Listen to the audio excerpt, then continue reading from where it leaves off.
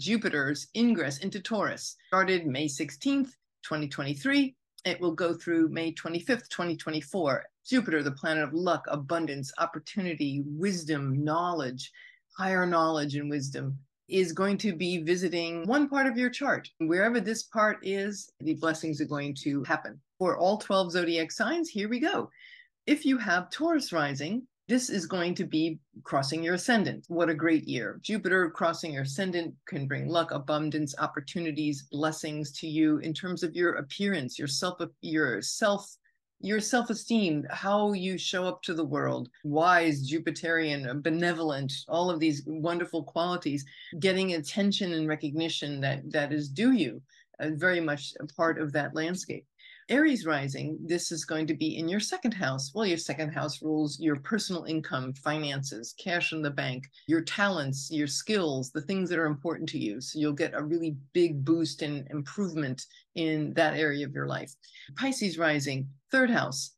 If you have siblings, cousins, relatives, neighbors, some blessings, some openings and improvements and openings coming your way regarding that area of your life. Also rules writing and communications, with your day-to-day routine, also like the internet, say posting, social media, for example, just being seen and indulging in new opportunities that come your way. Fourth house, the fourth house, all you Aquarius risings, this is going to be blessing your fourth house of home and family and foundations and roots and genealogy. So growing and improving that area of your life. Who knows, you could be doing like a home remodeling. So some exciting opportunities await you there. For you Capricorn risings, this is going to be in your fifth house of children, of romance, dating, fun activities, pleasurable activities, sex, oh my God, all of the above or not, some of the above, check all the boxes. I will just say, you know what, you might be finding is fertility. You be having a kid and you're like, oh my goodness, wow, and it's a blessing. Could also be a little unexpected. Uranus and Taurus, Uranus in the mix. This could be something that you don't expect, but it shows up like a boon. For you Sag risings, this is going to be in your sixth house. The sixth house rules health, your diet and your regimen, your nutrition, working situation, your day job, working situation, co-workers. So there may be some benevolence or blessings and improvements that come your way in those areas. Certainly getting a boost with your physical health or some assistance and some blessing that comes your way, expanding and improving on your physical health. For Scorpio rising, seventh house. Okay, that's the house of committed partnerships, long-term partnerships, business, marriage, etc., collaborations, one-to-one collaborations. So there could be some increase and benevolence and blessing and expansion, improvement coming your way in that area of your life. Libra risings, you have the Jupiter has just entered your eighth house. The eighth house is the inheritances and shared inheritances and wills, estates, trusts, the shared resources of others, benefactors, annuities, insurance, credit cards. Oh my God, you'll be showered with credit cards.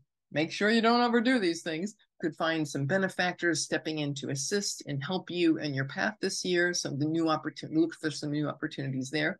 Virgo, the ninth house. So there could be new opportunities and increased opportunities with, say, travel, foreign travel, could be education like university or a place of higher wisdom or spirituality. So some really great openings. For Leo risings, this is going to be in your 10th house, your career, your public reputation. So there'd be some expansion and increased opportunities in that area of your life. For Cancer risings, the 11th house rules friends. It rules your colleagues and friends. So you could be getting more support or increased support, a benevolence that comes from your friends and your support network.